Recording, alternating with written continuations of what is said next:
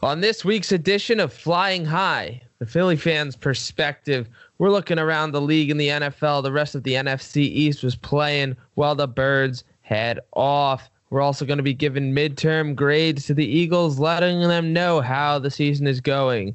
We'll be touching a little bit of college football as well. Temple lost a tough one against UCF, and then covering the Sixers' struggles on the road versus their successes at home. A little bit of Flyers and Phillies in there as well. Send requests. Play us in.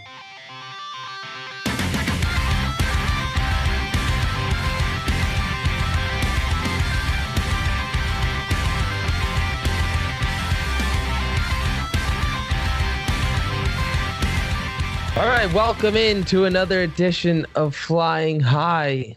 This is the Philly fans' perspective. Big news, actually. We were accepted onto the iTunes podcast network or store, whatever you call that. So you can find us not only online, we have our podcast streaming, but you can also find us on iTunes. So make sure you go there, download the podcast, and subscribe. Leave a nice message for us. Let us know if you like the podcast. So congratulations, Justin. We did it. Good news on bye week, yeah, you know? Right. And as if it couldn't get any better, the Redskins get crushed, the Cowboys get crushed. Is there anything better than that? Oh, I love it. I love it. That was a perfect Sunday night treat. You know, waking up on Sunday when there's no Birds game, it's always like the worst feeling, especially, you know, there was not much else going on that day. So, you know, we had the Sixers later on that night, but it's always waking up on a day when there's no Birds. It's depressing. So to get the only thing you kind of had to look forward to is looking around the league and seeing what the other teams are doing. And so seeing that always, yeah, definitely gets you amped up for Birds and Cowboys week.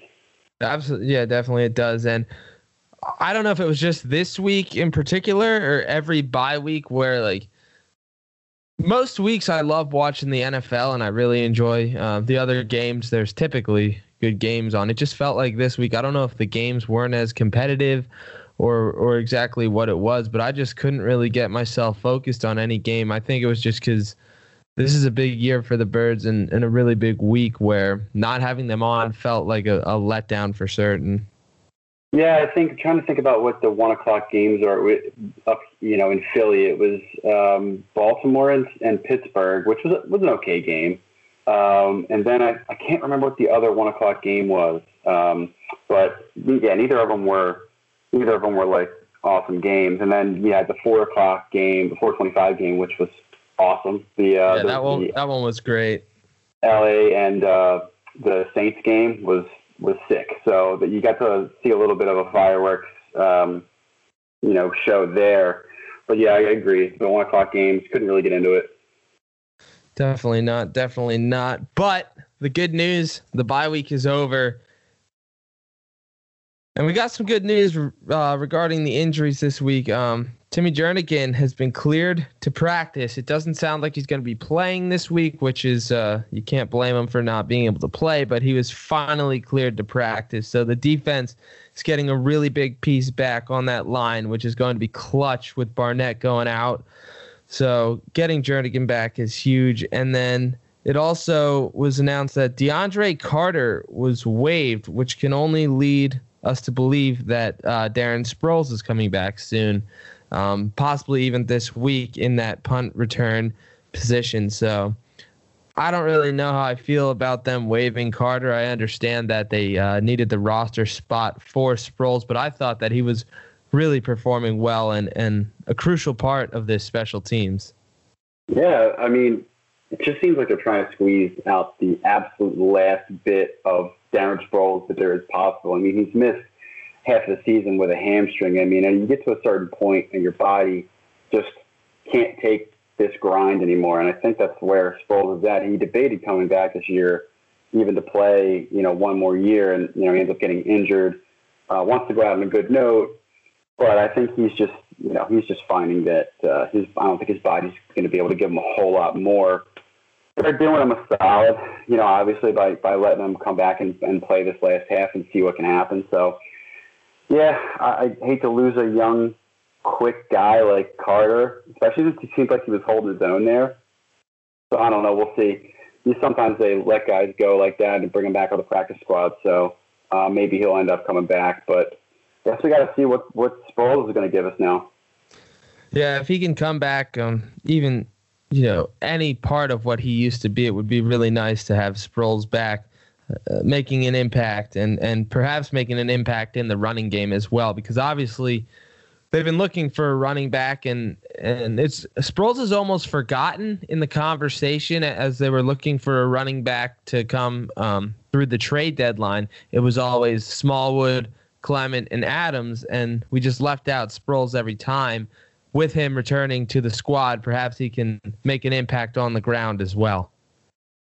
Yeah, I mean, you certainly could. It couldn't hurt to add to the running back core right now. I really don't think. I mean, me personally, I really don't think you're going to be able to give him a ton of touches. I guess that's going to depend on his health and where he's kind of at with that hamstring. They're going to test him out, clearly. I just don't know at this stage of the game with his age how many carries are realistically going to be able to give him. So, but unfortunately, that's not up to you and me. It's up to Doug, so we'll see what he does. That it is. And just a few other roster moves.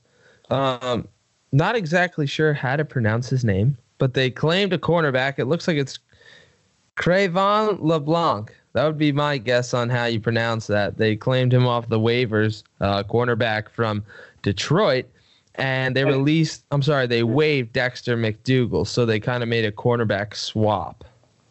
I saw some crazy tweet the other day, and I thought I was doing a double take, but I think somebody mistakenly tweeted Jerome McDougal, and I was like, what? I was like, Jerome McDougal, that's like a nightmare name. Don't bring that guy back. Good Lord. Well, there's just not been a good McDougal on this team. We don't want Jerome back, and I'm personally glad that Dexter's gone because he looked horrific on all cylinders in any action that he had with the Birds. Now, LeBlanc, it looks as if he's a young guy. He's 24.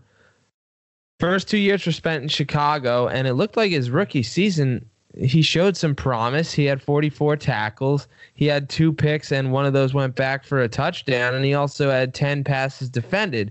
So it looked like he had some promise. This was 2016. He was a 22-year-old rookie. And then all of that productivity went down last season. He played in 15 games, but he only started one of them, and he only had 15 tackles and nothing in terms of interceptions. And then this season with Detroit, he hasn't started a game, and he only played 3 before they waived him. So whether he can produce that kind of those rookie year numbers, I'm not certain. But if he can do like half of that production, he's going to be topping what McDougal was doing for certain. Yeah, I mean, it seems like it's just obviously it's just like a depth roster move at this point. Howie was trying to give them some added depth to get through these last 8 games. If somebody ends up getting hurt, obviously the trade deadline is gone now. So teams had their chances to load up. Teams had their chances to make moves.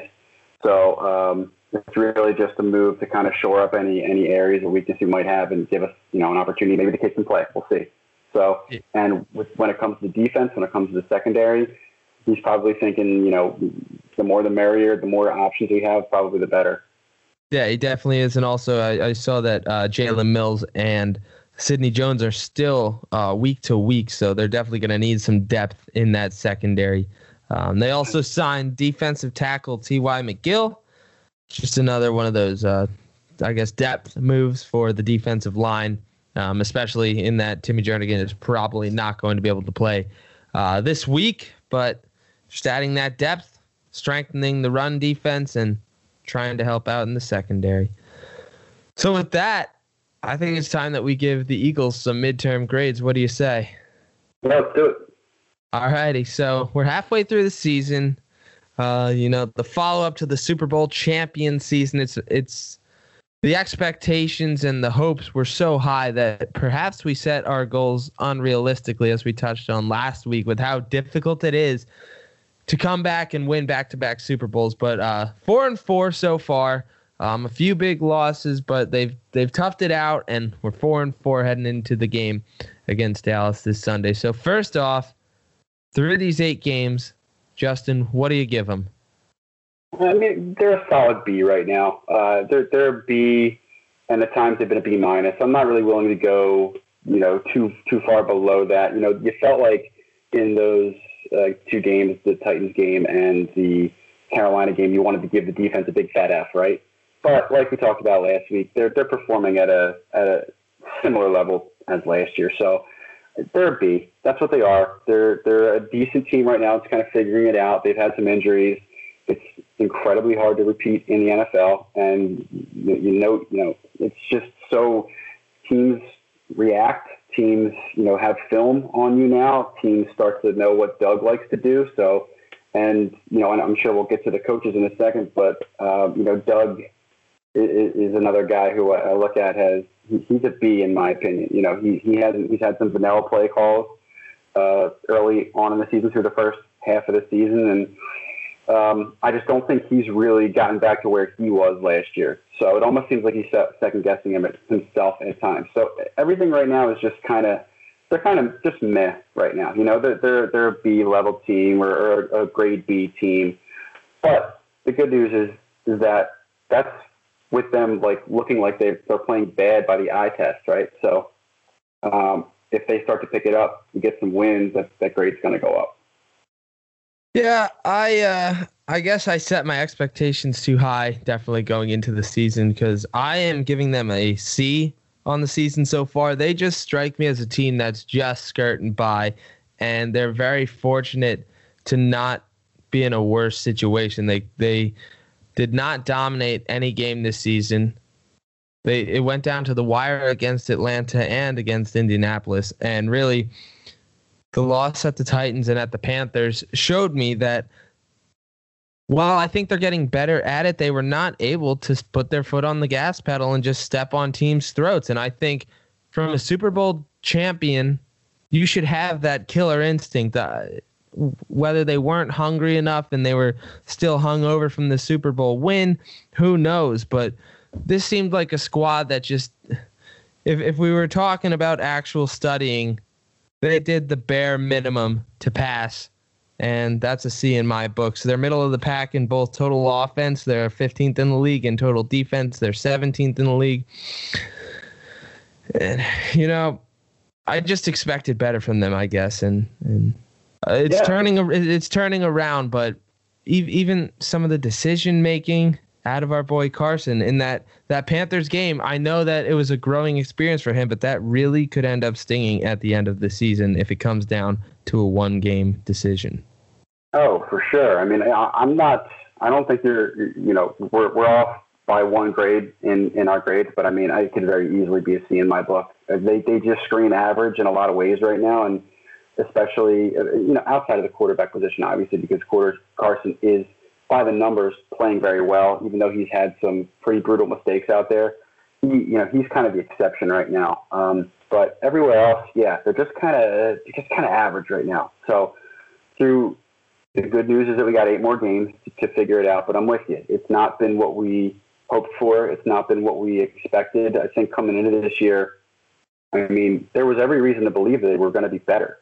So to see them kind of perform at this level that seems beneath them was a little bit concerning. I wouldn't say it was alarming, but there's a little bit concerning.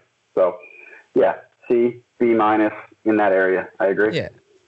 Yeah, and I think I don't know if I was just spoiled in the last time that a champion came through Philadelphia. It was a team that won the World Series and then got right back to the World Series, and they were just always in that top level. They made it back to the NLCS then, and it just felt like the Eagles did not come out as strong. Like it just, we'll get over it, but it was a C. Yeah, no, I mean you have that expectation. That's what winning does. Winning, you get that hunger to keep winning, right? But it's one thing if the team has like a total tear down during the off season, which this team didn't have. The expectation wasn't unreasonable. So for them to be 6-2 right now, or 7-1, 5-3, whatever, anything's better than 4-4. But thank God, they're still in it, which is crazy because this division's awful. Yeah, absolutely. And perhaps the fans were more hungry than the players to start the season. We're just a fan base that can't win enough. I don't know. It's an interesting thing because I've never been in that position. I've been a Division I athlete, but I've never been on a Division I athlete in a team sport where you're playing at that high level and you taste victory. What does that do psychologically to you? These guys are getting paid millions of dollars. I think we want to sit here and we want to believe that they're coming back hungrier than ever. I believe that about guys like Carson. But you have to ask, you certainly have to ask the question, do you come back 100% motivated? You heard what Jason Kelce said last year. He kind of echoed the sentiments of the team and how they all felt disrespected. Was that the same after they won? It's a good question. And I don't know if you're ever really going to get a straight answer out of them, because for a man to, look a reporter or anybody in the face and say, I'm not as hungry, he would just catch so much flack from the city that I don't think you would get that straight answer. Yeah, it's. I'd love to be a fly on the wall for some of those conversations that some of those guys are having. But I'll live in my bubble and I'll just think that it's a product of just a really competitive league where teams don't stay on top for long, and I'm going to stick with that until I'm proven otherwise. Absolutely. And on that note, we're going to give a grade that kind of is uplifting. So the biggest upside or surprise that you didn't see coming this season that's working well for the Birds? I have to say Zach Ertz. I mean, I think we've been waiting for Zach Ertz's breakout for, I don't know, three or four seasons now, and you're finally seeing it. I mean, he's on pace for, I think, over 1,400 yards, over 100 catches. I mean, he's putting up monster numbers right now, and I don't just say that because he's on my fantasy team, but he's the best. If he's not the best tight end in football, he's right there. So, I mean, in my mind, it's him and Travis Kelce. Gronk is Gronk, but he hasn't been Gronk for a couple of seasons now, and he's always hurt. So, I mean, it's Ertz and Kelce right now. That those guys are just dominating it. And without Zach Ertz, where would this team be? Not 4-4. That's for certain. That is for certain. They'd probably be lucky if they have 2 wins. Yeah, I mean, he's just been an absolute monster. I mean, they always say tight end is a quarterback's security blanket, but he's like a receiver, dude. I mean, he can take it down the seam. I mean, he can work it in the slot at times. He's a do-all. I love that guy, and I'm glad that he's finally getting the recognition that he deserves and having a great season.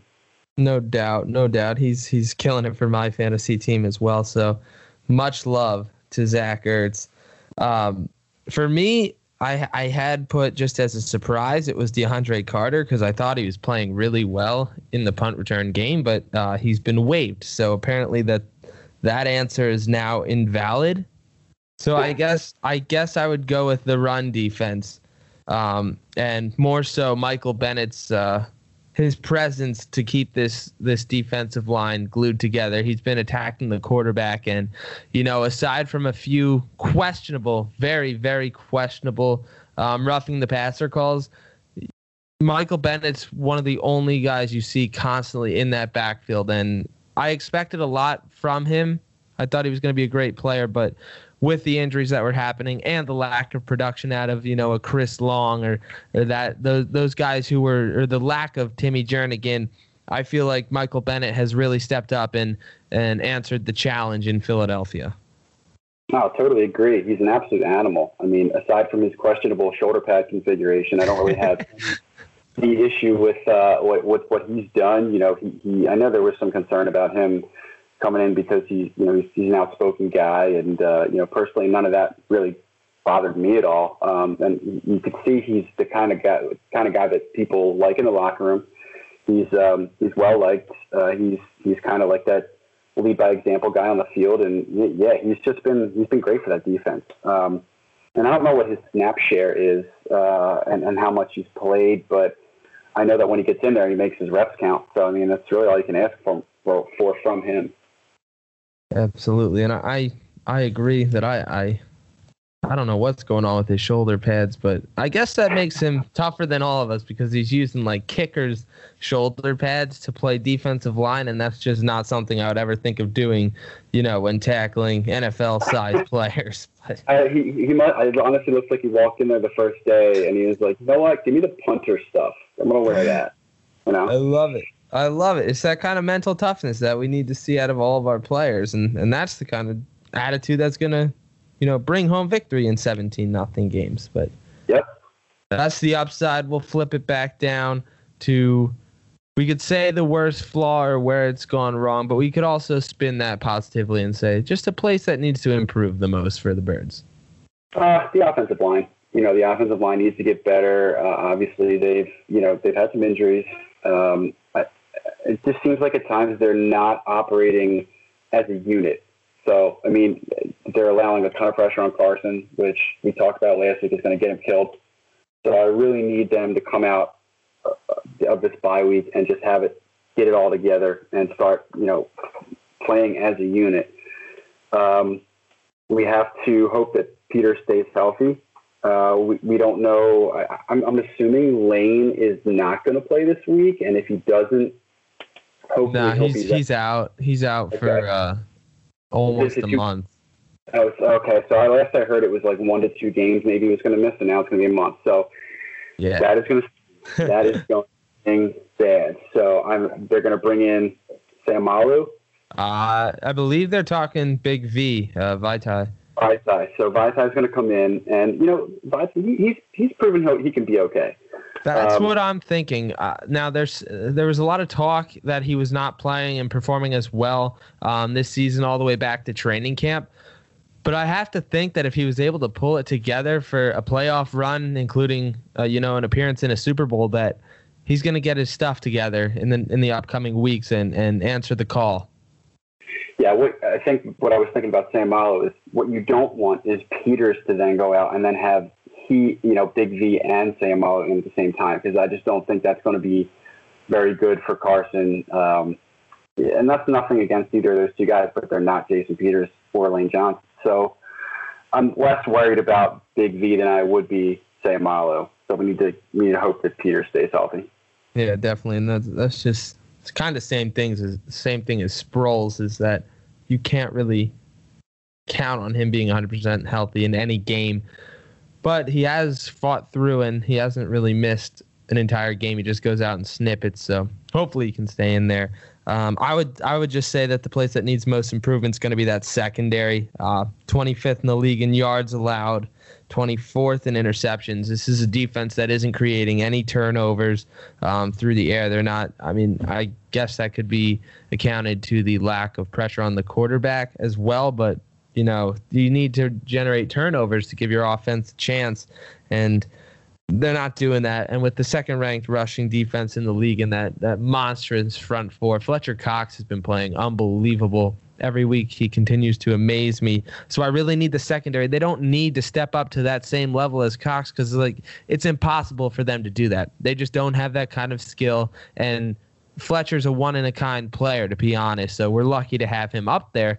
But I just want to see that secondary answer the call slightly and be half the man that Fletcher is.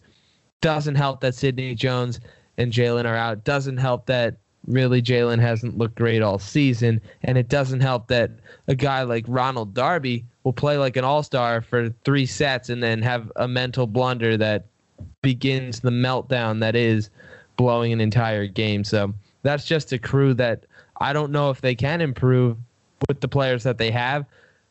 But it starts in practice, so I'm hoping they took this bye week to work on some things and get ready for the second half of the season and rebuild their reputation.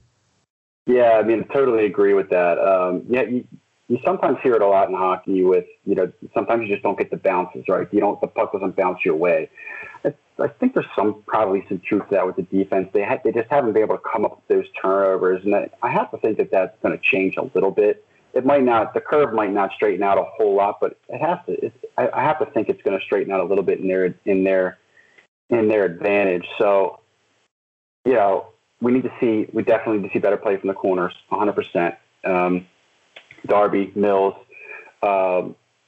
I think Jenkins is playing fine, and I'm blanking on who they put next to Jenkins at safety.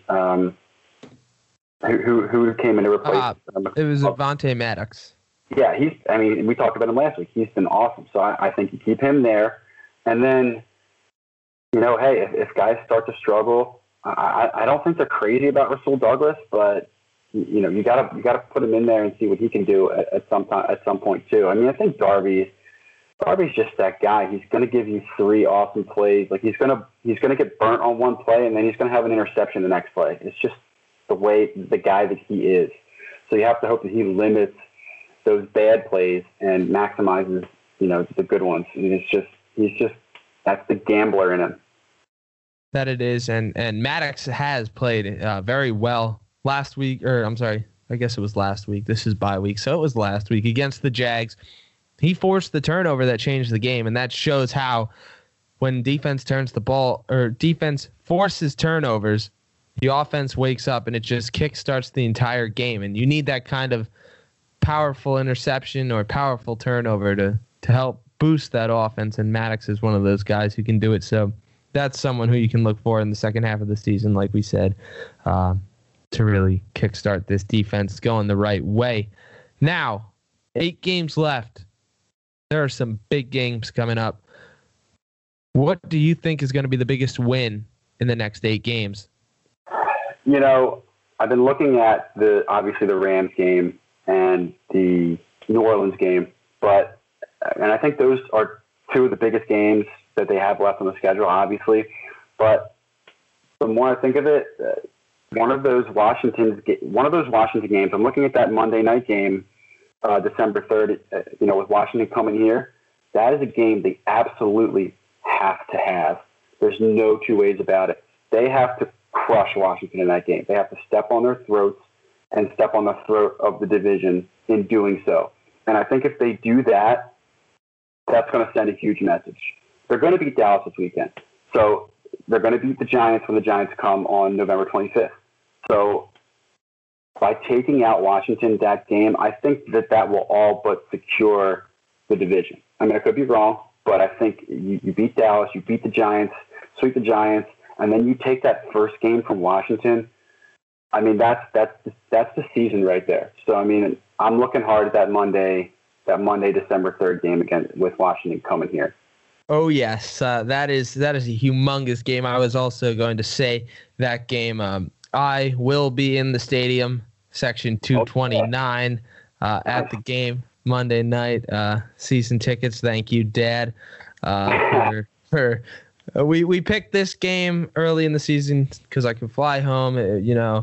It seemed like it was either this game or the Panthers game that we were going to go to, and that a division game is going to mean something. A lot of times, the Redskins games haven't been as important, but this may be the biggest game against the Redskins in 5 years for this Birds team. So that's a humongous game. Being that you said that game, I'll just pick my backup game. I think that the game on the 23rd against the Texans could be a really important game if it comes to what games they can afford to lose. They can't afford to lose to any division opponent. That's for certain. They have to beat every division opponent. But then they have a tough game against the Saints and a tough game against the Rams, and it feels like we might be overlooking the Texans, who are coming on very strong. Hopkins looks great. Watkins looks great. That's a game that you let that slip, and that's another one where you end up thinking that's the game that cost us the season. And I think that that's going to be a big win that they pull off at home, though, leading up to that last Redskins game. It's funny because I was thinking that exact same thing. I was looking at the schedule before we got started, and I was like, man, that Houston game, it's in a weird spot. It's like bringing up the rear. You look at Houston early on in the season, and they seem fairly innocuous, right? Like, you're like, Deshaun Watson really struggling. But, yeah, they started to pull it together. They have the best wide receiver in the game. Well, next to he's up there. He's top 3. Him. He is. He's killing my fantasy. He's killing it for fantasy. DeAndre Hopkins is right there with Antonio Brown and and Odell Beckham. He's right there. So, and he can absolutely kill a secondary. So, and then it just traded for, man, my mind is not working. Yeah, it was Demaryius Thomas, right? DT, yeah, right. So just bring in him. So now they lost Will Fuller, and they bring in Demaryius Thomas, and Demaryius Thomas is not what he used to be, obviously, but that still gives them a killer 1-2 punch.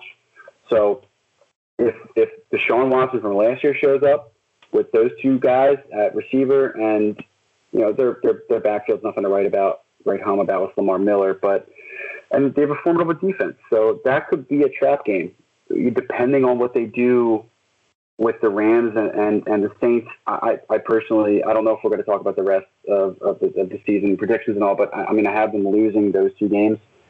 So I look at that Houston game as one they're going to have, because if they need to go, in reality, they probably need to go 6-2 the rest of the way.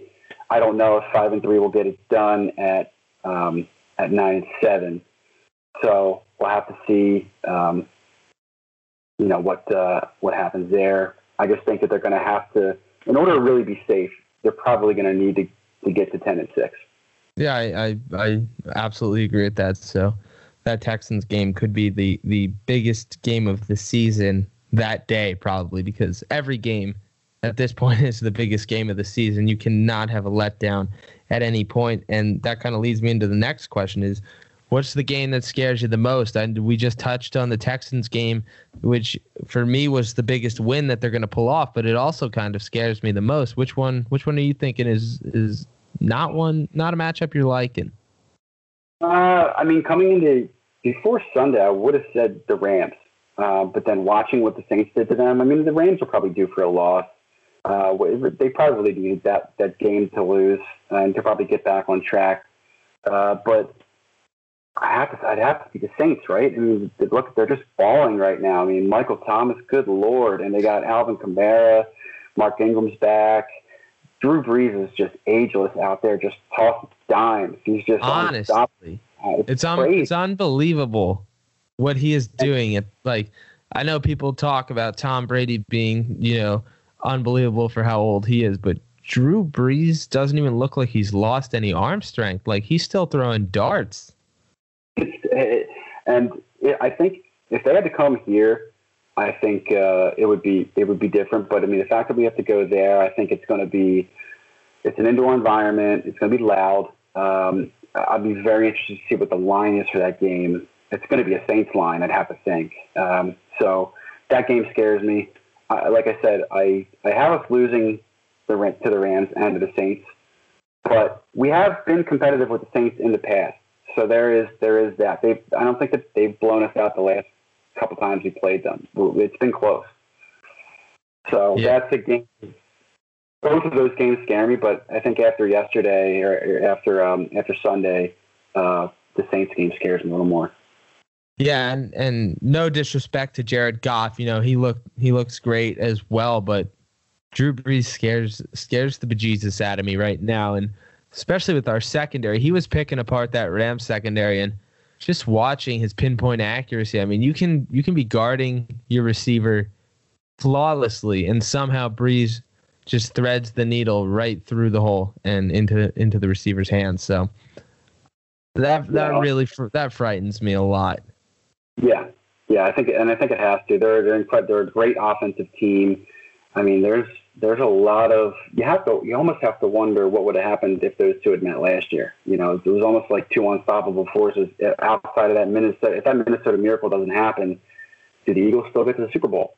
Yeah, I'm not gonna lie. I was definitely rooting for Minnesota in that game because, especially Drew Brees traveling to the link that scares me more than any other quarterback because he's able to handle any sort of atmosphere, and he's one of the most level-headed quarterbacks who's just not affected by anything, it seems.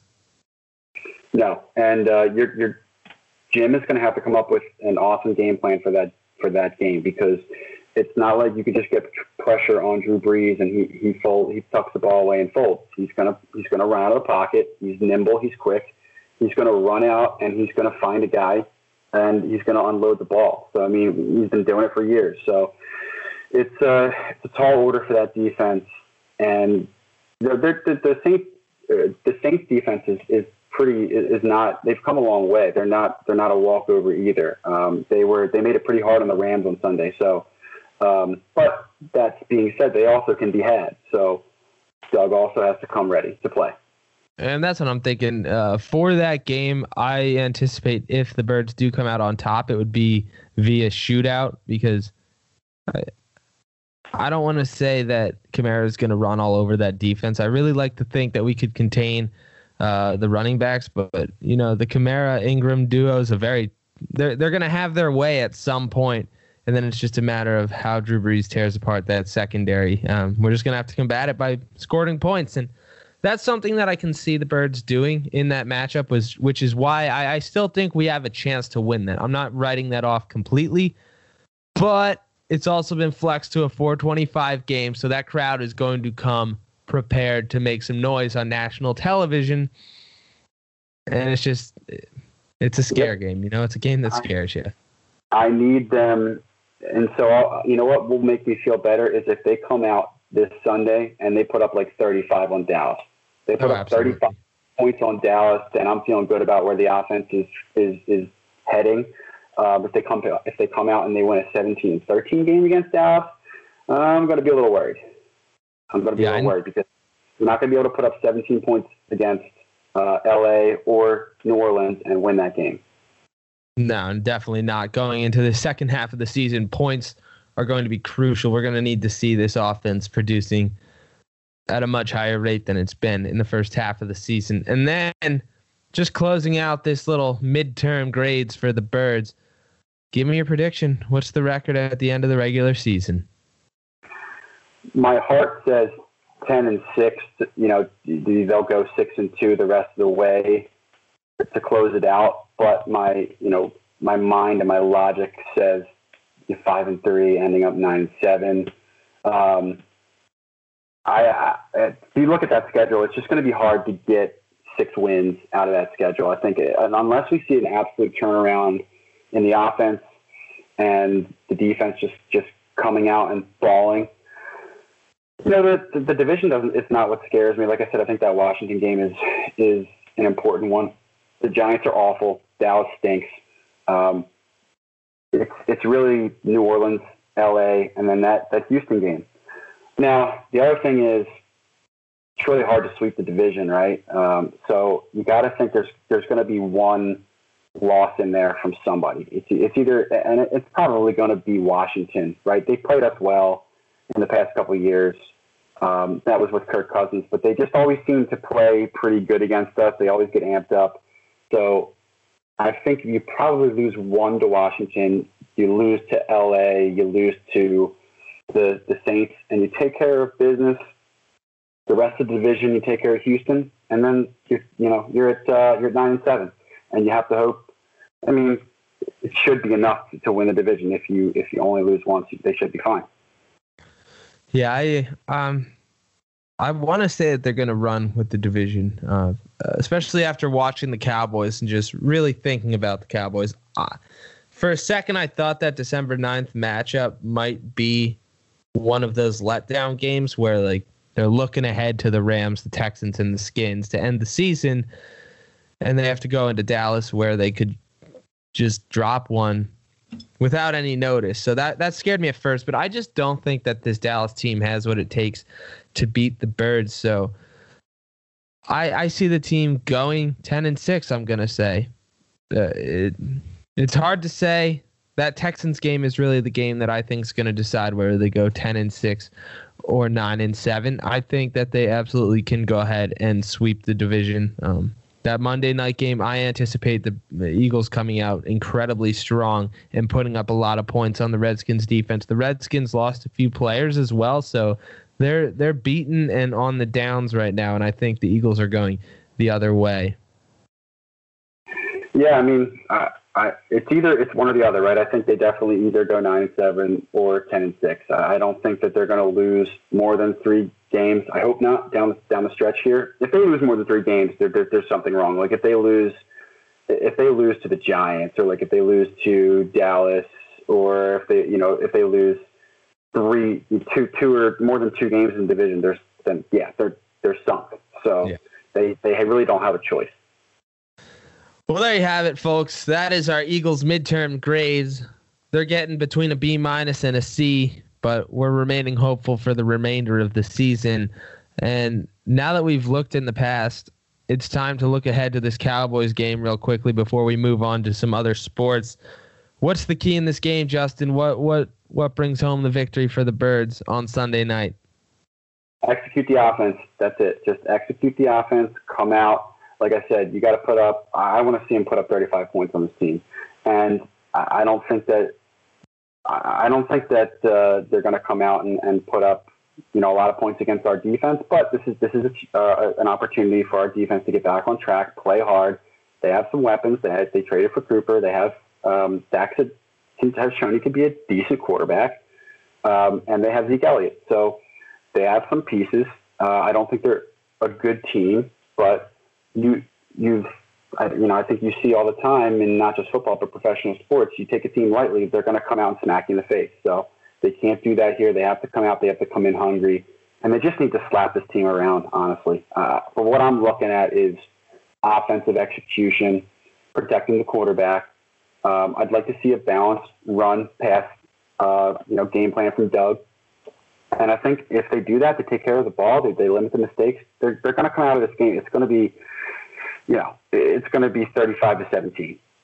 Yeah, and I think that the defense for the Cowboys is actually going to be a good test for Carson and this new look offense because they're not a bad pass defense.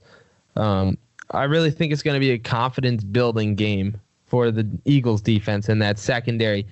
I mean, they have Cooper and I think the greatest thing ever was watching them fail at the Philly special attempt last night. That was There's not a team that I would rather watch muff that one. Yeah, that was pretty special. No pun intended. Oh, it's awesome to watch them screw that up, and I don't think that Amari Cooper makes this passing offense that much better. And after watching that game, I think that solidifies my opinion on that. I was scared of Cooper for about 5 minutes, and then I realized that they gave up a first-round draft pick for that. So it's time to shine for the Eagles. It's time to turn it around. 4-4. Bring on the second half of the season. Let's do it, baby. You know what? Is I was going to say one more. Is Jason Garrett not the most overrated coach of all time? I mean, you just put this guy out of his misery already. Honestly, I mean, you really wonder why he hasn't already. I mean, they've had so many better coaches that they've let go. I mean, Wade Phillips is a phenomenal defensive coordinator, and though it didn't work out as head coach, I think that by God, he is a much better coach than Jason Garrett in any aspect. Yep, totally agree. It's just, good on you, Jerry Jones. You keep doing you. You keep trash talking Des Bryant on the radio and focus on what's really important. So now we're gonna move on here and quick touch. We actually went pretty long there with the the midterm grades, which was much needed. We needed to go over this Eagles season, the before and the after. It's just necessary to dissect what has happened and how we can turn it around. So we're quick gonna get to college football. Tough one on Thursday night for the Temple Owls. They traveled to Orlando and they dropped a real shootout with the UCF Knights, 52-40. We're not going to touch on this too much, but for anybody who listened to my past podcast or reads anything of mine on Section 215 that I put up about the Temple Owls, I have an absolute man crush on quarterback Anthony Russo, redshirt sophomore. He's the first quarterback that I've seen with real star potential since P.J. Phillip Walker strutted the field at Lincoln Financial Field for the Owls in their heyday with Matt Rule. And Russo went off for 444 yards and 4 touchdowns. He threw 2 interceptions. One interception came in a time where you think it would be crucial, but the defense actually saved his butt. And then the second interception was just at the very end of the game. But this kid went 31 of 52 for nearly 450 yards and 4 touchdowns in probably the biggest game he's played of his career so far. So if that's telling you anything going forward, it's that this kid is not afraid to step up in the spotlight and shine. He was throwing absolute torches down the field. there was a 70-yard touchdown pass to Randall Jones that was beyond beautiful. There were so many times where I thought the Owls were pulling this game out, and it was really going to come down to who's the first team who doesn't score. It was an absolute shootout. UCF's Mackenzie Milton also had 312 yards and 3 touchdowns. And really what it came down to in this game was the running game. Temple got Armstead back. Raquel Armstead was out with an ankle injury. And to be quite honest, anybody who was watching that game, every time he went off on the sideline, he was limping. He was getting it taped. He was nowhere near all right. And he took the workload like a horse. 27 carries for 142. He didn't reach the end zone, but the difference in the game was that UCF has 3 running threats at running back, plus the quarterback is also a running threat. And Greg McRae really killed him with 188 yards and a big touchdown.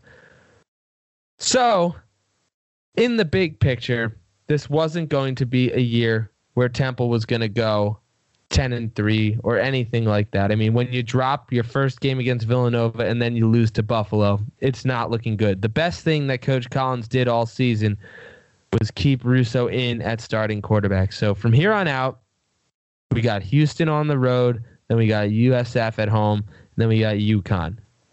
I see at least a 2-1 schedule, so going at least 7-5. And really, the ultimate goal this season is now just to make a bowl game. It's probably going to be one of those, garbage bowls that they just make so that teams like Temple, who are 7-5, can get into a bowl game. But the fact that they were competing for first place in the American Conference in a season where they lost to Villanova and Buffalo really speaks highly on this kid, Russo, and what he's going to do going forward. So the future is bright for Temple football. That's my Temple football rant. In other news, we got Villanova, who finally got back after a 3-game losing streak. They won 45-21 at Richmond. And Penn State was absolutely clobbered in Ann Arbor against Michigan. Clearly, there were some hard feelings there after last year's matchup where James Franklin, didn't just sit on the ball. And Jim Harbaugh let him know by just shellacking the Nittany Lions. I think you enjoyed saying that too much. I'm not gonna lie. There was a smile on my face. This is audio. You can't see the video. There's a smile on my face when Penn State gets shellacked by Michigan. And yes, I don't like Penn State, but I legitimately think that this Michigan team has a chance to get into the college football playoff. The defense looked phenomenal, but Penn State, not really a team. Now, they're a very good team, that Michigan defense, and they showed you why. They showed us why they are the number one defense in the nation. And I'm a Penn Stater. That's my team. I'm an 09 alumnus. So watching that game was a stomach-churning experience for me. And, I wish I could say that it hasn't happened before, but there's just something about Penn State football, man. It just always leaves you wanting more. It's been that way for years, I feel like. They just, even though back to the days of Joe, it was just, they just haven't, there's never been able to get to that elite status. They've won a couple Big Ten championships, but, there's a lot that I could say here, and I don't want to dominate the time with Penn State talk, but, it was just a brutal game to watch. And after Franklin comes out and after that Ohio State game and gives the, we're not elite, but we're done being great. It was, I don't know. It was a damning thing to say, and it certainly hasn't. The optics. It looks like it hasn't helped them because, he says we're done being great. Well, yeah, they haven't been very good at all since he said that. I mean, in this game, Trace McSorley, 5 for 13, 83 yards, no touchdowns, 1 pick. I mean, rushing, he was 12 carries for -6 yards. It was just Miles Sanders, 7 carries, 14 yards.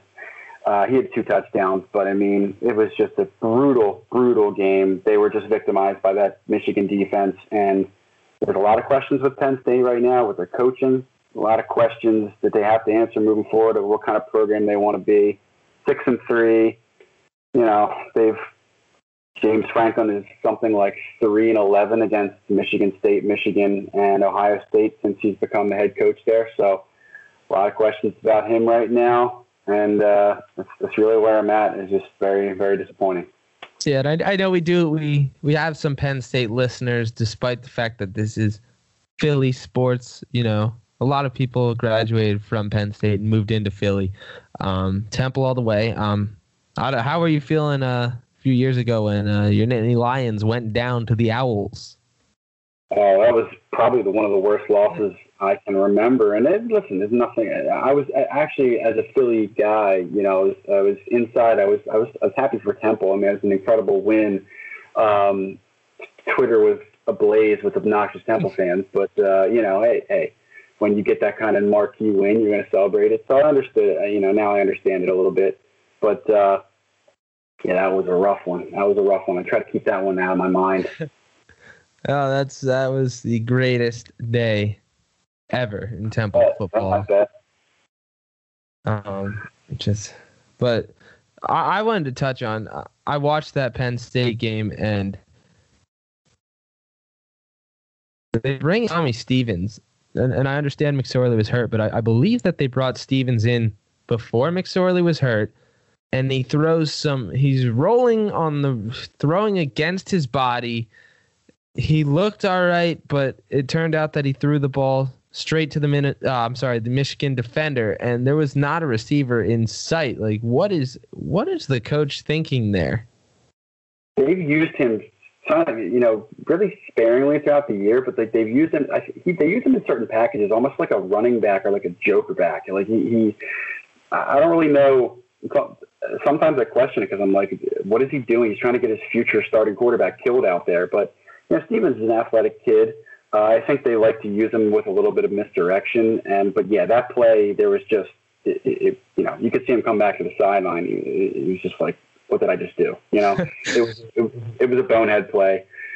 And I think they were realizing that McSorley really had nothing. It was, I don't remember what quarter it was, but it was fairly enough into the game where they were realizing that what they were doing on offense wasn't working. So they tried something that was a little bit, out of the normal playbook, and it ended up not working. So, yeah, there's just not a lot I have on that game. It was just it was a real disappointing effort. And like you said, Michigan has had that one on their calendar, obviously, since last year, since we crushed them. So they did not forget.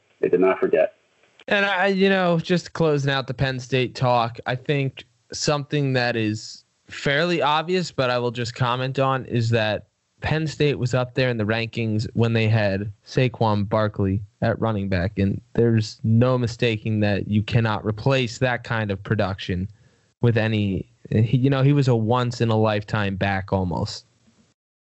That was probably the most fun I ever had as a Penn State fan, watching what Barkley did, and you knew.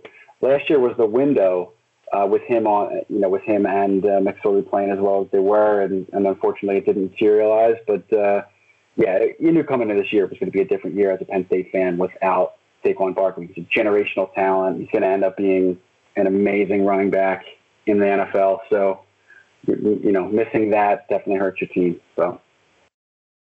Well, that's all we're going to talk about Penn State because it makes me a little sick to give them more than 5 minutes.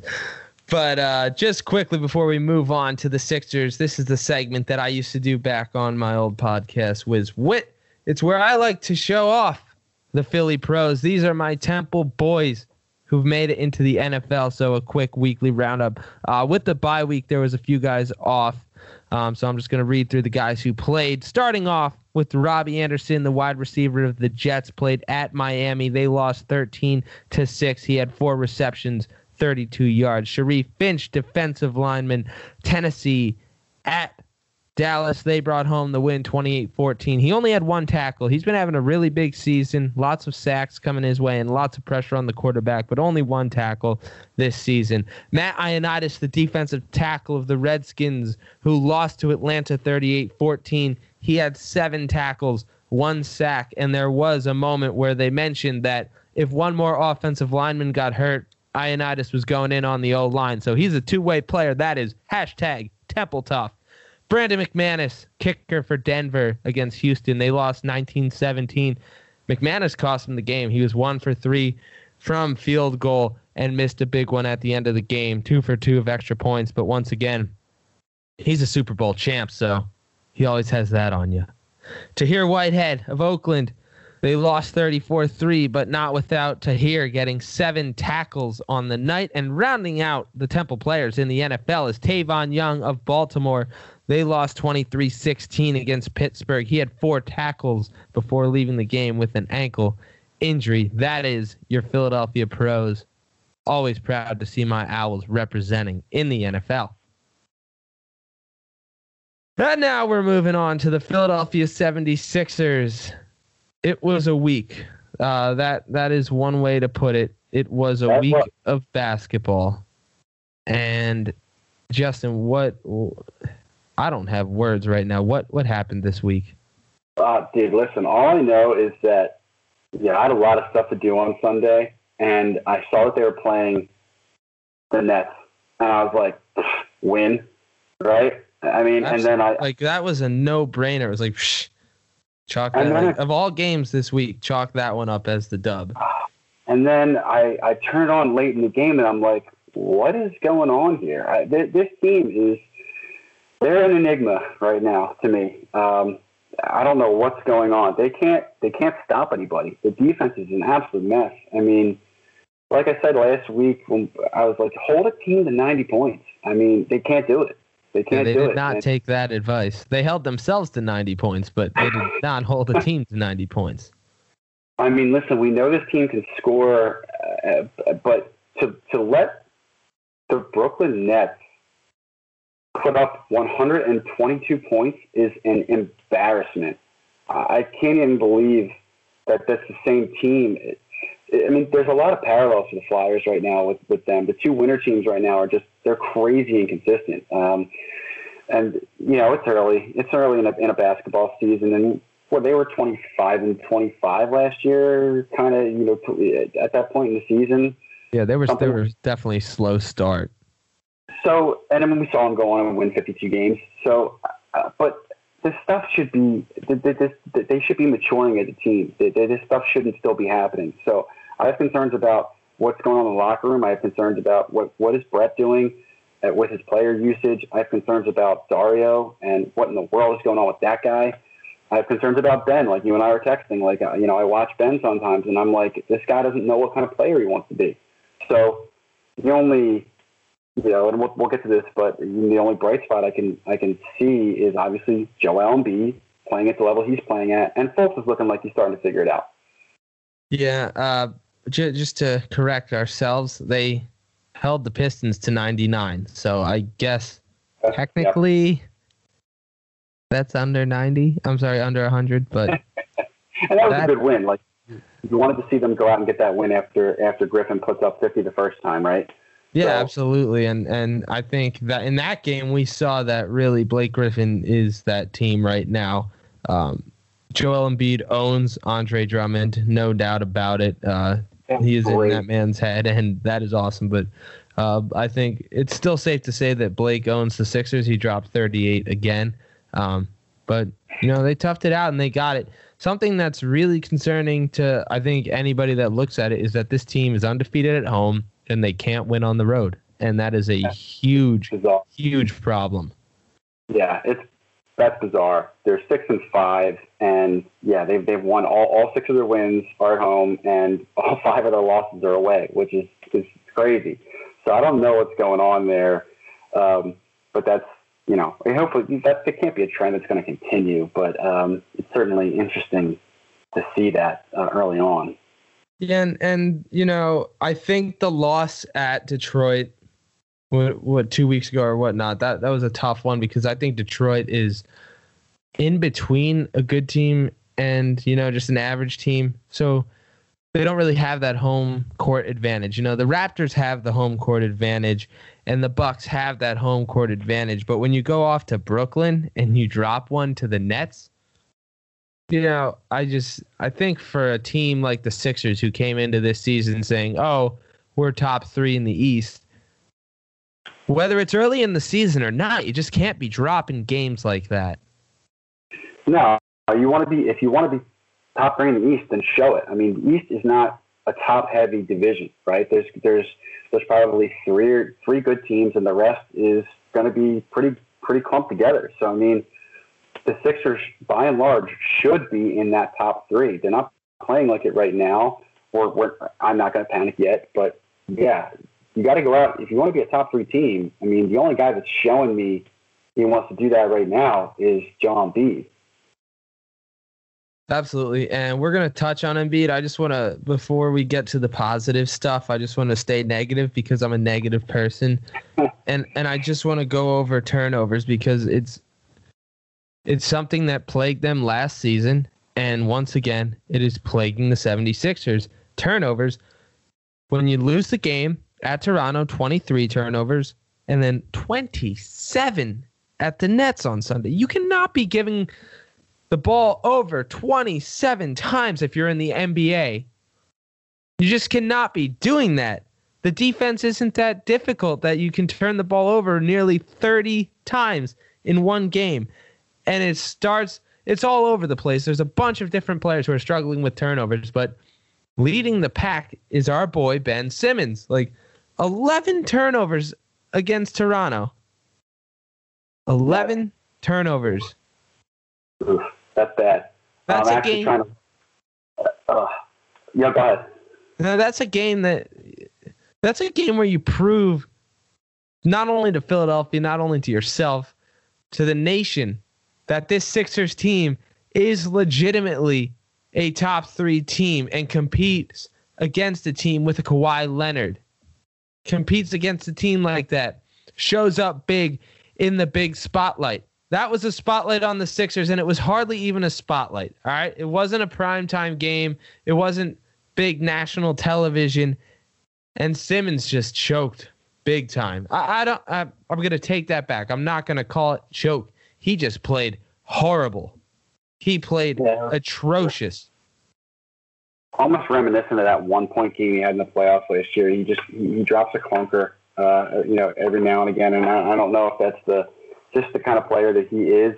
I look at Ben and I just look at a guy who's still, by and large, figuring it out. He really is. He's still figuring it out. He's got an ugly back foot jumper that he reverts to, and he goes in and he brings it down and nothing's happening. I cannot watch him bring the ball up when no one's guarding him. I don't know if you saw the photo that was circulating on Twitter, but of the disrespect he was getting, or he had the ball down the wing and nobody was guarding him because they're like, yeah, dude, we know you're not going to come in and try to, post up on us. And it's so true. I mean, he won't do it. He'll drive in, someone will honor him, and he'll just look to dish. And I just don't get that. Dude, you're 6'10". Use your frame, use your body. You're an athletic kid. Go up and take a foul. I mean, I don't get what his game is about right now. I mean, I'm looking at just to bring it back to the turnovers, I'm looking at the league leaders. He's 12th right now with 3.5 turnovers per game. And I'm trying to see, I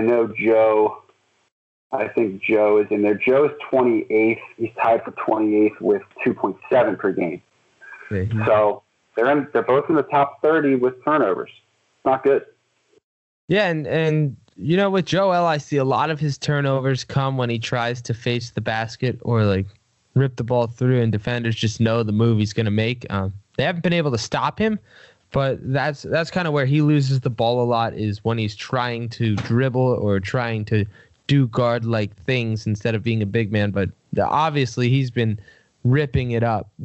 For Ben, the thing that blows my mind, and I know it is so much simpler to say it than to actually do it, but if somebody is giving you that much space, how do you not just spend as much time as possible working on that elbow jumper? Because I like to shoot the ball in high school, and I get it.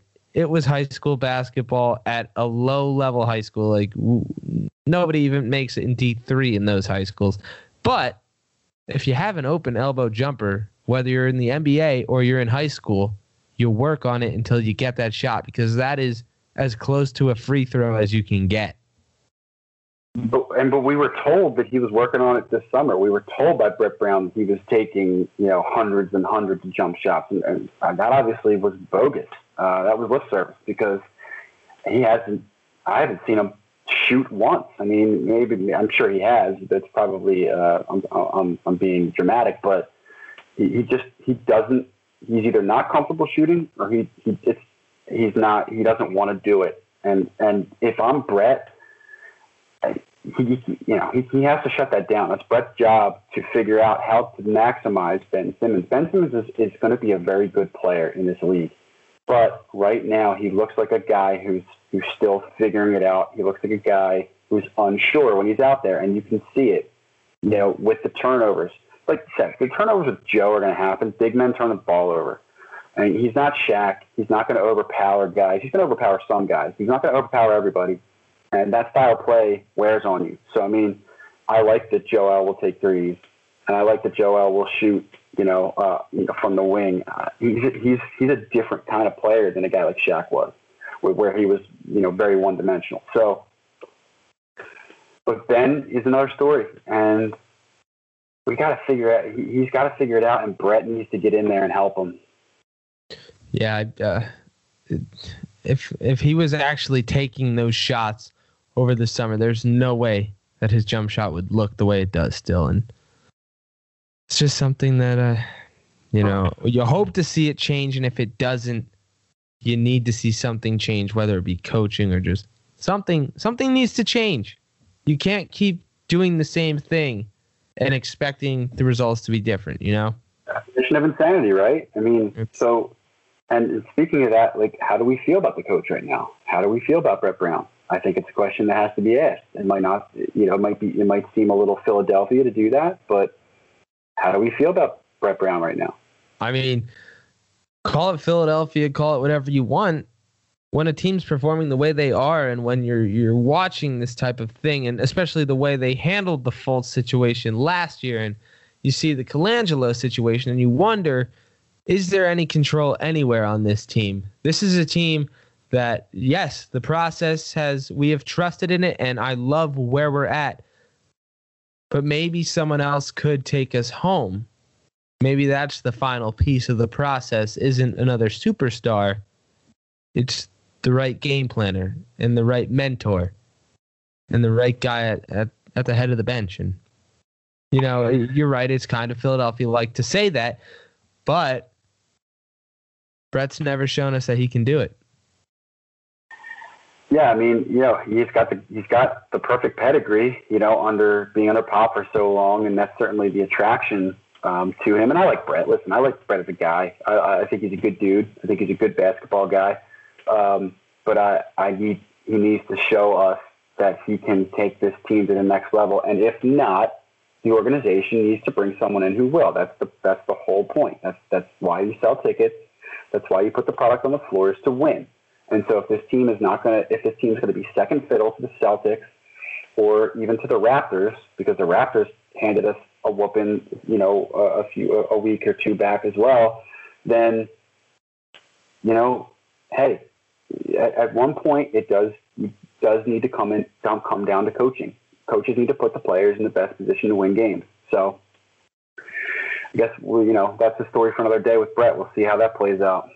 Yep, you're absolutely right. And, where we can point out the differences between the Celtics and the Raptors and the Sixers, one place could be coaching, especially for Boston. I mean, Brad Stevens came in, and granted they had some help with drafting and they have really good players. Brad Stevens is one of the best basketball coaches that I have ever seen, and his success translates wherever he goes. So it could be a difference maker as the coach. It really could. Yeah, it certainly seems like Brad Stevens has Brett Brown's number. So, and credit Stevens. He's a really good coach. He's a guy that can put players into his system, but also adapt his system to his players. So, I mean, he's done a really good job, and we haven't seen that from Brett yet. That's what we need to see. We need to see Brett take what he has right now and either adapt his system to fit them or to put them in a system that gets the absolute 100% most out of his best players, who are Joel Embiid and Ben Simmons. Yep, you're absolutely right, and I think we're gonna need to wrap up the Sixers segment just quickly by touching on how Joel Embiid's been playing lately. I'm just gonna read his stat lines off to you. In the Toronto game, 31 points, 11 boards. In the Clippers game, 41 points, 13 boards, 4 blocks. In the Pistons game, 39 points, 17 rebounds. And then in the Nets game, he had 16 points, 15 rebounds. But he did have those 5 turnovers that added to the Sixers 27. He's playing MVP basketball right now, Justin. There's no doubt about it. No, he's 100% playing at an MVP elite caliber level. I wonder a little bit if he can keep that going.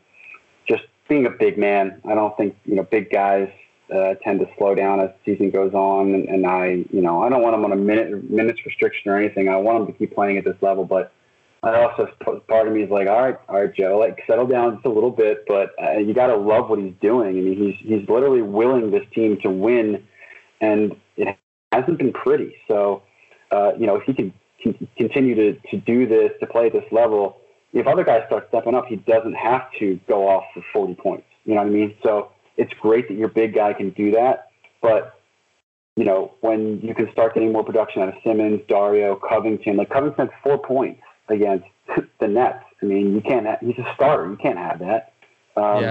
Roko's. We all know Roko's that kind of guy who he's like a Darby of basketball. He'll have a game where he just goes off for like 25, and then the next 3 games he's non-existent. Right. So, no, I have no issue with how Joel Embiid's playing right now. I absolutely love it. He's my favorite athlete in Philadelphia besides Carson Wentz right now. So I just love everything about that dude. Keep it going. Yeah, absolutely. And while the good is going good, there's no need to question it, I guess, is how we should look at it. And I think playing in the East helps as well because there's not really too many dominant big men in the East. I'm really excited for when they face Washington, and Embiid can absolutely, take it to Dwight Howard. That'll be cool to see. Yeah, it does seem, and the other guy, it does seem like Al Horford has his number, though, which is just so frustrating, right? It's like, every time we play them, it's like you can't, it's like Horford and Baines. It's like those 2 guys just shut them down. It's crazy. Yeah, it's, for a second there, I forgot that Baines existed, but then I remembered that, every game that he plays the Sixers, he's the greatest big man ever, and then he just disappears for a while. And then he comes back and lets us know, like, hey, I still have your number. Vomit. All right, so that's all we got on the Sixers. We're just going to real quickly touch on the Phillies, I guess. We're doing a free agent wish list this week, so we're going to look at some of the available free agents, and I guess it's, do we want them, or are we better off without them? So let's start off with, the man, the myth, the legend, Manny Machado. I should have put Harper first on this list, but, Harper and Machado are obviously at the top of my list. I think you have to ask yourself, and I think the Phillies have to ask themselves where their biggest need is. And I think they would probably say shortstop. And so that's why I could see Machado being at the top of their list. Listen, a lot of people think that the Phillies are going to go after both of these guys. So, I mean, and that would just be insane because you're looking at possibly anywhere from $600 to $800 million being tied up in 2 guys. That is insane. I'm not saying I'd be against it, but it's going to be long term. It's going to be a lot of money, and we're kind of in uncharted waters with this. So I think it's more realistic that they'll get one of these guys. I don't know how you feel about the Johnny Hustle comments from the World Series with Machado, but it's a little bit bothersome to me. But if you say that you don't want Manny Machado, I think you're kind of silly. Yeah, I just don't know who says that at that time of the year. Like, it's one thing if it's like the middle of July, it's hot out, you're in a bad losing streak, you're in a hitting slump, and you go off on a reporter. But postseason baseball and you're not Johnny Hustle. Like, is this not what you've been working for since you were born? Literally born. Like, been working to make it to the World Series. Johnny Hustle a little more and maybe you win the series. I don't know. Yeah, I have to think the Phillies are going to be looking at that. Contact's going to be listening. You know, he heard that obviously, and I know they're probably going to take that into consideration. So I think it comes back to where they believe their biggest need is, and I think they would have to agree that it's shortstop. Scott Kingery's not a shortstop, and so I think by getting Machado, you bring in a guy who's going to be your shortstop for the next 10 years. His slash line 297. On a 297 batting average, 367 on base, 538 slugging. So I mean, he's over 900 with his OPS. So I mean, that's pretty good numbers. So I mean, you're absolutely right. There's a certain level of production where you can deal with a little bit of an attitude, and I just look at Machado's numbers, and it's like, this is the kind of guy that the Phillies absolutely need. This is the missing piece of a superstar that they need on the team. Yeah, absolutely. And with Harper, same deal. Harper, his batting average lower at 249, but he's a 393 on base and 496 slugging. So, I mean, he's in the 800s for OPS as well, and he's just a pure hitter. I mean, you watch him crush those balls in the home run derby, but you also watch him do it all season. He's a guy that can go on some slumps, but he is a pure hitter, and he's a guy that I think is just a winner. He hasn't won anything with Washington, obviously, but I think you get him on this team, and you've got him and Rhys Hoskins batting in there. Holy cow! You know what I mean? Like, that's. I think he's at the top of my list because I selfishly want Rhys to play first base. So yeah, I think I would put Harper above Machado as well. There was early on in his career, I did not like Harper's attitude. I thought he had a bad attitude towards the game. I thought he was cocky. I thought he was arrogant. But I think the guy just loves baseball and gets really into the game, and that's kind of where his attitude comes in more than Machado's kind of diva, nonchalant attitude, I guess, if that makes sense. It's Harper he's going to give you everything he has. He is Johnny Hustle. He is the guy he's going to play it till the last out. And, I think that's the kind of player that Philadelphia is going to fall in love with. And I think he's going to learn to appreciate the fans of Philadelphia, and it's going to be a really good relationship. And, Harper Hoskins back to back, not a bad look. Yeah, and like I said, I think you're going to get one of those guys. It's going to be, it's going to be in the neighborhood of, it's going to be more than 10 years. It's going to be above $300 million. So it's going to be term, and it's going to be a lot of money. So, whichever one, I want to get one of those guys. I think you have to get one of those guys for the Phillies. I think if you don't get one of those guys, I don't want to say I don't want to say it's a failure, but it kind of is. It's almost like with what we saw with the Sixers this past free agent season. They have to get one of those guys.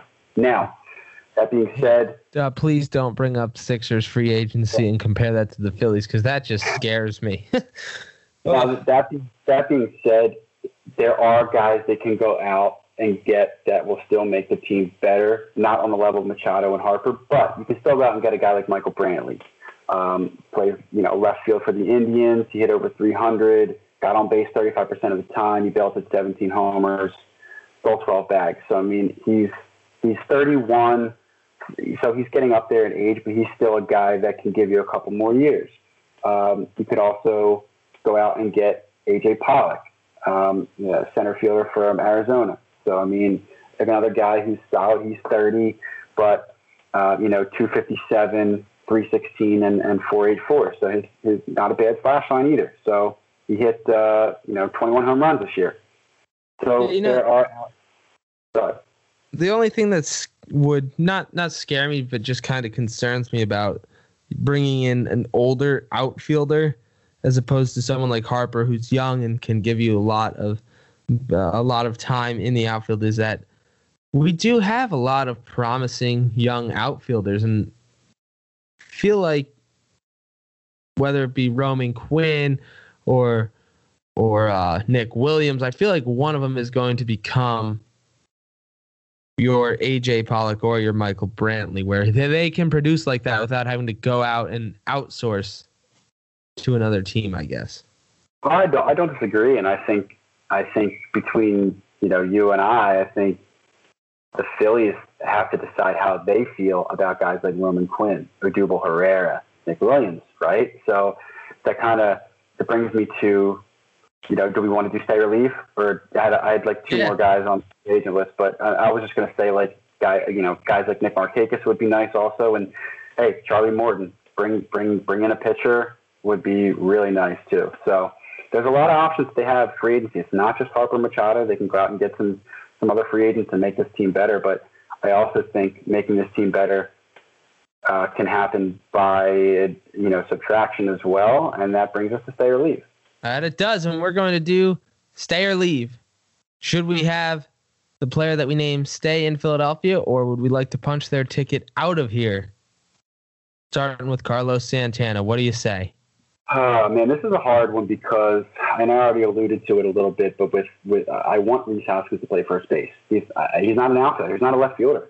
And you saw that he's competent out there, but he should be playing his natural position. Nothing drives me more crazy in sports than when coaches make players play a position they're not supposed to be playing.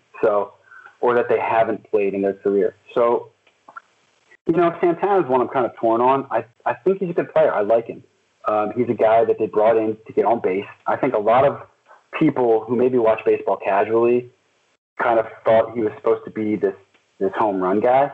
You can look at him and you're like, oh, he looks like Ryan Howard, or he looks like Big Papi, so he should be hitting home runs, right? That's not the guy that he is. I think that he did what he was, what they wanted him to do this season. I'm trying to bring up his stats. Let's see what he was this season. Where is his? He hit 229. It's not pretty. Yeah, it's not pretty. And with a 766 OPS, so like the numbers don't look pretty for him. But I just feel like I watched every Phillies game this season, and I felt like, yes, he went through slumps, but the dude gets on base. It's like Moneyball, right? Like he does. What's Petey gonna say, guys? He gets on base, right? So I think you keep him for one more year. You're paying him a lot of money, but I think you keep him for one more year to try to get a little more production out of him. But I'm torn saying that too because I want Rhys Hoskins to play first base. Yeah, I think something also to just remember is exactly who Carlos Santana is. And he started out as the catcher for the Indians, and then they moved him to first base. So he has a lot of wear and tear on his legs. I personally thought he's expensive for what he produced, I guess is what we're looking at. 24 home runs and 86 RBIs isn't bad. But when you have a guy like Hoskins out there in left field, by keeping Santana for one more year, you're just putting off the inevitable. So why not just, pull the Band-Aid off right now? I don't know if that's a great, comparison, because it's not like pulling off a Band-Aid. Santana's solid. But Hoskins is that first baseman of the future. So why not just fast forward to the future now and start working Hoskins in at first? Because putting him in left field, he looks like Burl. That's really who he reminds me of out there. Is he is an unathletic dude who shouldn't be playing the outfield. He can hit like a monster, but he should not be in left field. And unlike Pat Burrell, who had Ryan Howard at first, there is no Ryan Howard at first. This is Hoskins' team. He is the closest thing to a superstar we have right now. So I think all focus should be on him and getting Hoskins to first base. Well said. I can't really disagree with that. So, I think he's probably a leave. Yep, I'm going to agree there and say thank you for your time, Carlos, but best wishes. Moving on to Odubel Herrera. This is a guy who, when I first went to a Phillies game after they started their rebuild process, he caught my eye. He really did, because he was he was the only bright spot in a really dark team. He had moxie. He hit the ball well. He was fast. But I just think that his streakiness and his lack of consistency and a little bit of attitude, I don't want to say attitude issues, but just not always giving it his all, is a reason that we need to say goodbye to our friend Odubel. I think it's time. I think everything that you mentioned is going into that. You know, he is a all-star talent. I'll say that. He has the talent to be an all-star. He does not have the mental toughness to be an all-star, and he does not have the consistency to be an all-star. And to be quite honest with you, I don't think he has the drive to be an all-star. We've seen, you know, this is the story with Odubel for several seasons now. Great in spurts, but just the mental mistakes, just the lack of being ready to play, the plate inconsistencies, the base running mistakes, the fielding mistakes. It's like, when is this stuff going to stop? When are you going to mature into that player that this organization needs you to be? You know, I read an article on theathletic.com the other day that really, really bugged me. Basically, he was quoted as saying, you know, it was nice this year that Kapler and the rest of the staff just let me be me. And just basically saying that, you know, it was nice not to have anybody on my butt this year and I could just be myself. And you know, the woman that wrote the article, you know, kind of went on to say, well, you know, she thought that meant, you know, there was no more McCannon. There was no more guys like Freddie Galvis, guys who, you know, were known in the clubhouse for getting on guys like Odubel, making sure he was on time for meetings, making sure he was going to batting practice, stuff like that. So to hear that from Odubel basically saying like, yeah, you know, I like to just kind of do my own thing, that rubbed me the wrong way. And I don't think that's going to change about Odubel Herrera. I really don't. And I think he's going to be that streaky player. And if he's going to be that streaky player here, go be that somewhere else because we have Roman Quinn. Yeah, I mean, obviously, when you have those guys who are pushing you, when they are pushing you in the moment, it might be a pain in the neck. It really might be frustrating. But when you sit back and look at it, they're just thinking for the greater good of the team. And if you are not willing to sacrifice your own personal comfort and being able to relax and mosey in and go to meetings whenever you want to, if you're not willing to sacrifice that sort of freedom for the better of the team, you're not part of the team, you know? Get out of here. Nope, couldn't agree more. And I think that is why he's to leave. See you, Odubel. Have a nice trip. Next up is a guy that I personally really gained a lot of respect for this year, Maikel Franco at third base. I mean, for years we've been talking about Franco. I'm sorry, it's Franco, right? Not Franco. Whatever it is. I've heard it pronounced like 9 different ways, but Maikel Franco.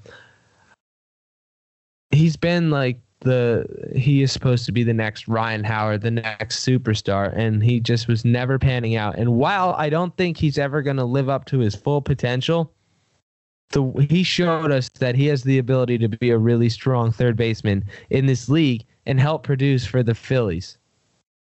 Yeah, I agree. I mean, you look at, there were times last season, and like I said, I watched pretty much every game where my jaw dropped with some plays that he made at third base. I mean, just some of those throws off his butt and like just the turnaround throws that he would make to get I'm just like, this dude, he can play third base. He can play third base. Now, he has some of those same inconsistencies at the plate that Odubel struggles with. But see, the difference between him and Odubel, he showed me a lot after he was sort of demoted, right? And then he came back and he won them a couple games just straight off of his performance. And that showed me that, you know, he could have taken that and said, you know, I'm going to take my ball and go home. You guys are going to play me, trade me, or I'm going to sit and sulk.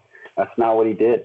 He basically made the coaching staff put him back in through his play. And that showed me a lot about the kind of guy that he is. So I like Maikel Franco, and I want to see him stay on this team.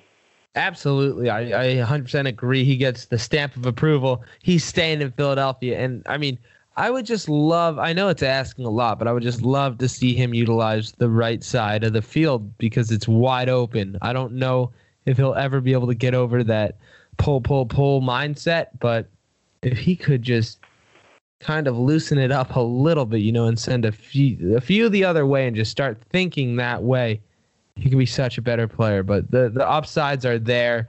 The work ethic is there. And like you said, the defense is there. He doesn't look like he'd be a super athletic defensive player, but Michael makes those plays, so he's staying. And that just leads me to the next guy who is kind of the same situation of a demotion. He was highly touted.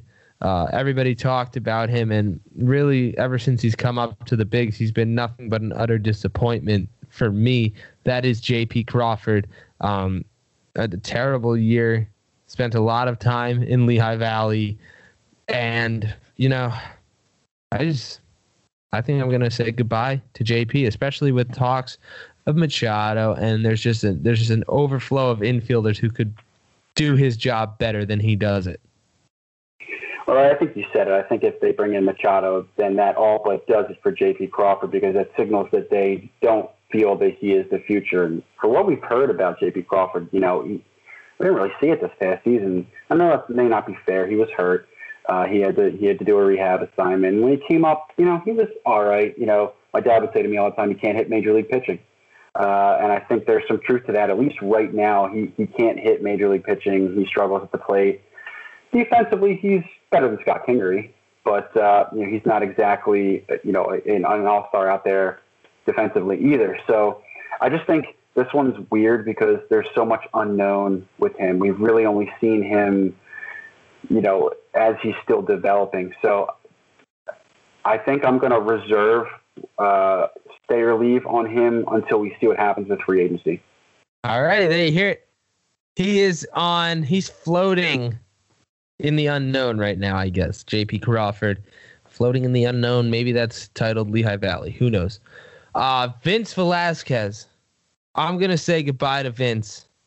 I think with some of the prospects we have coming up, De Los Santos could have a bigger impact next season, and Cole Irvin was down at the Pigs as well. He was 14-4 this past season with the 2.57 ERA.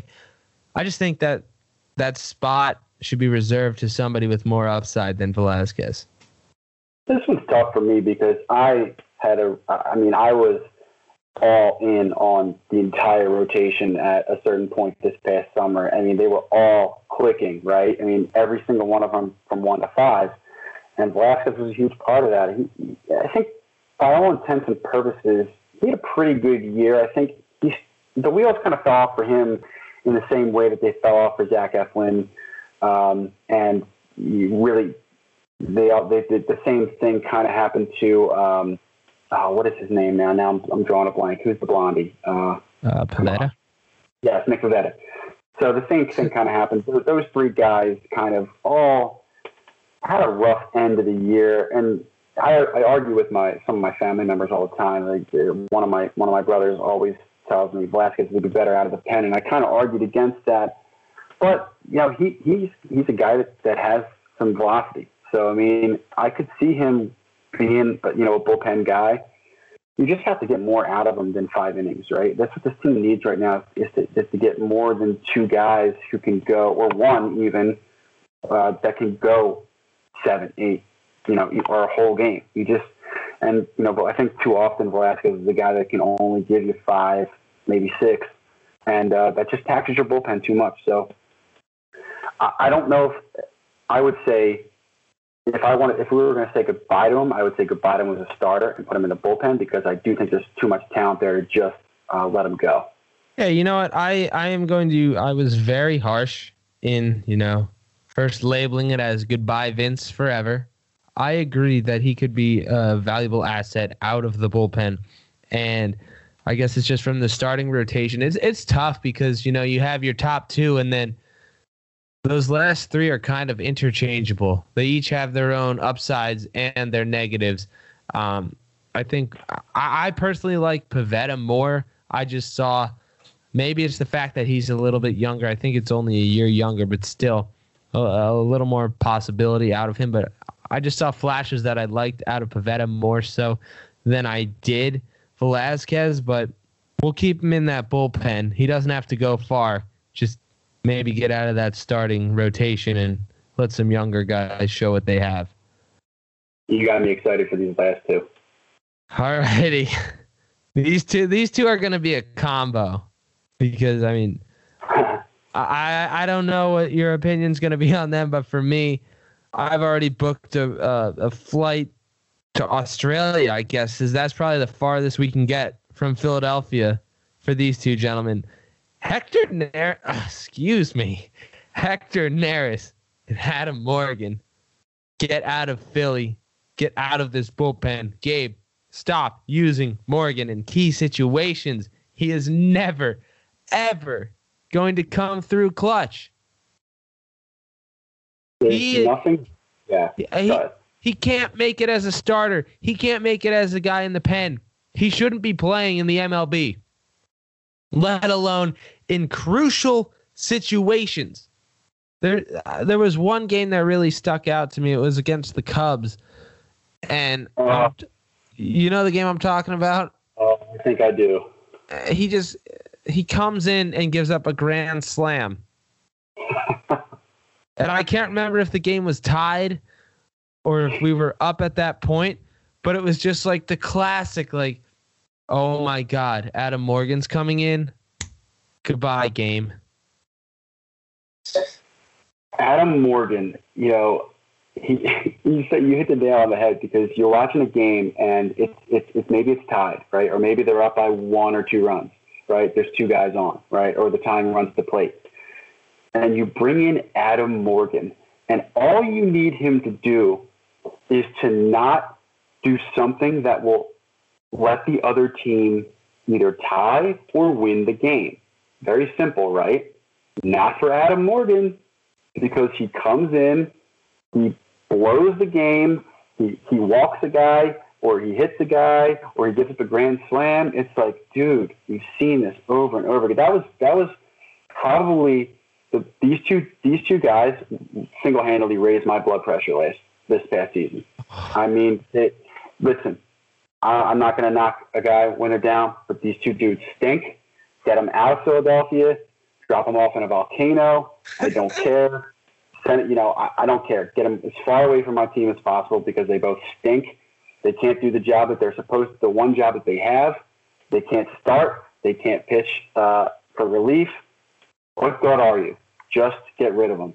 I mean, the way you put that about Adam Morgan is just, it is exactly who he is.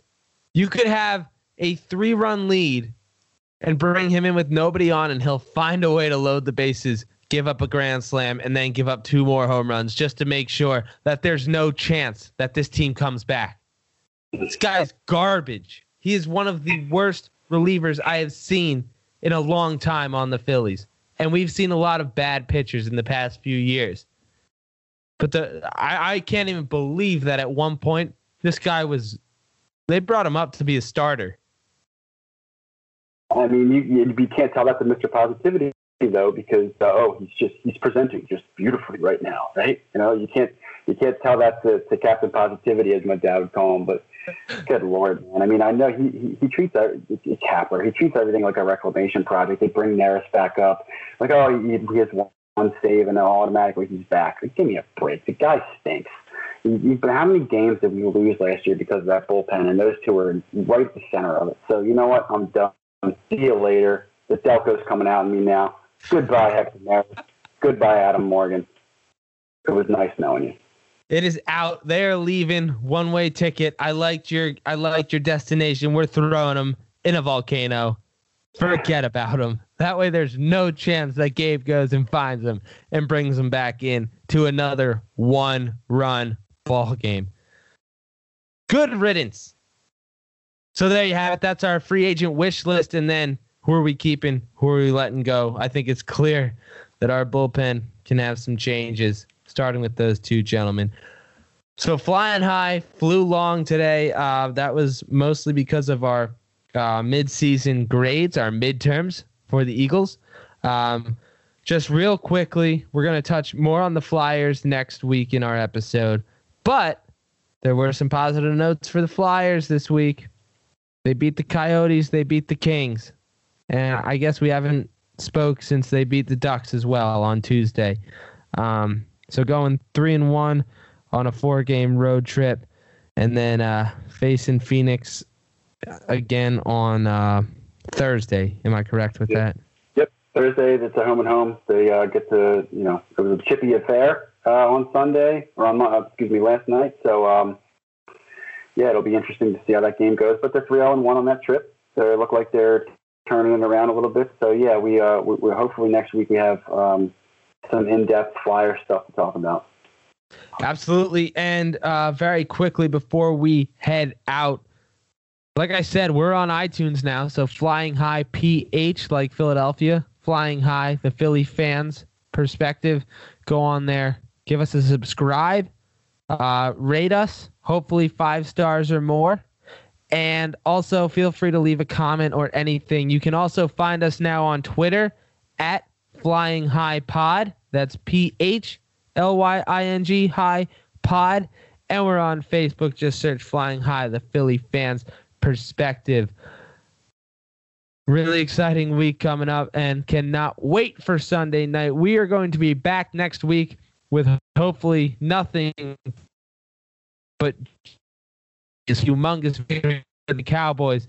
Signing off, I've been Pete in partnership with my man Justin. We have been Phlying High, the Philly fans' perspective. Send request, play us out. So tell me what I'm not.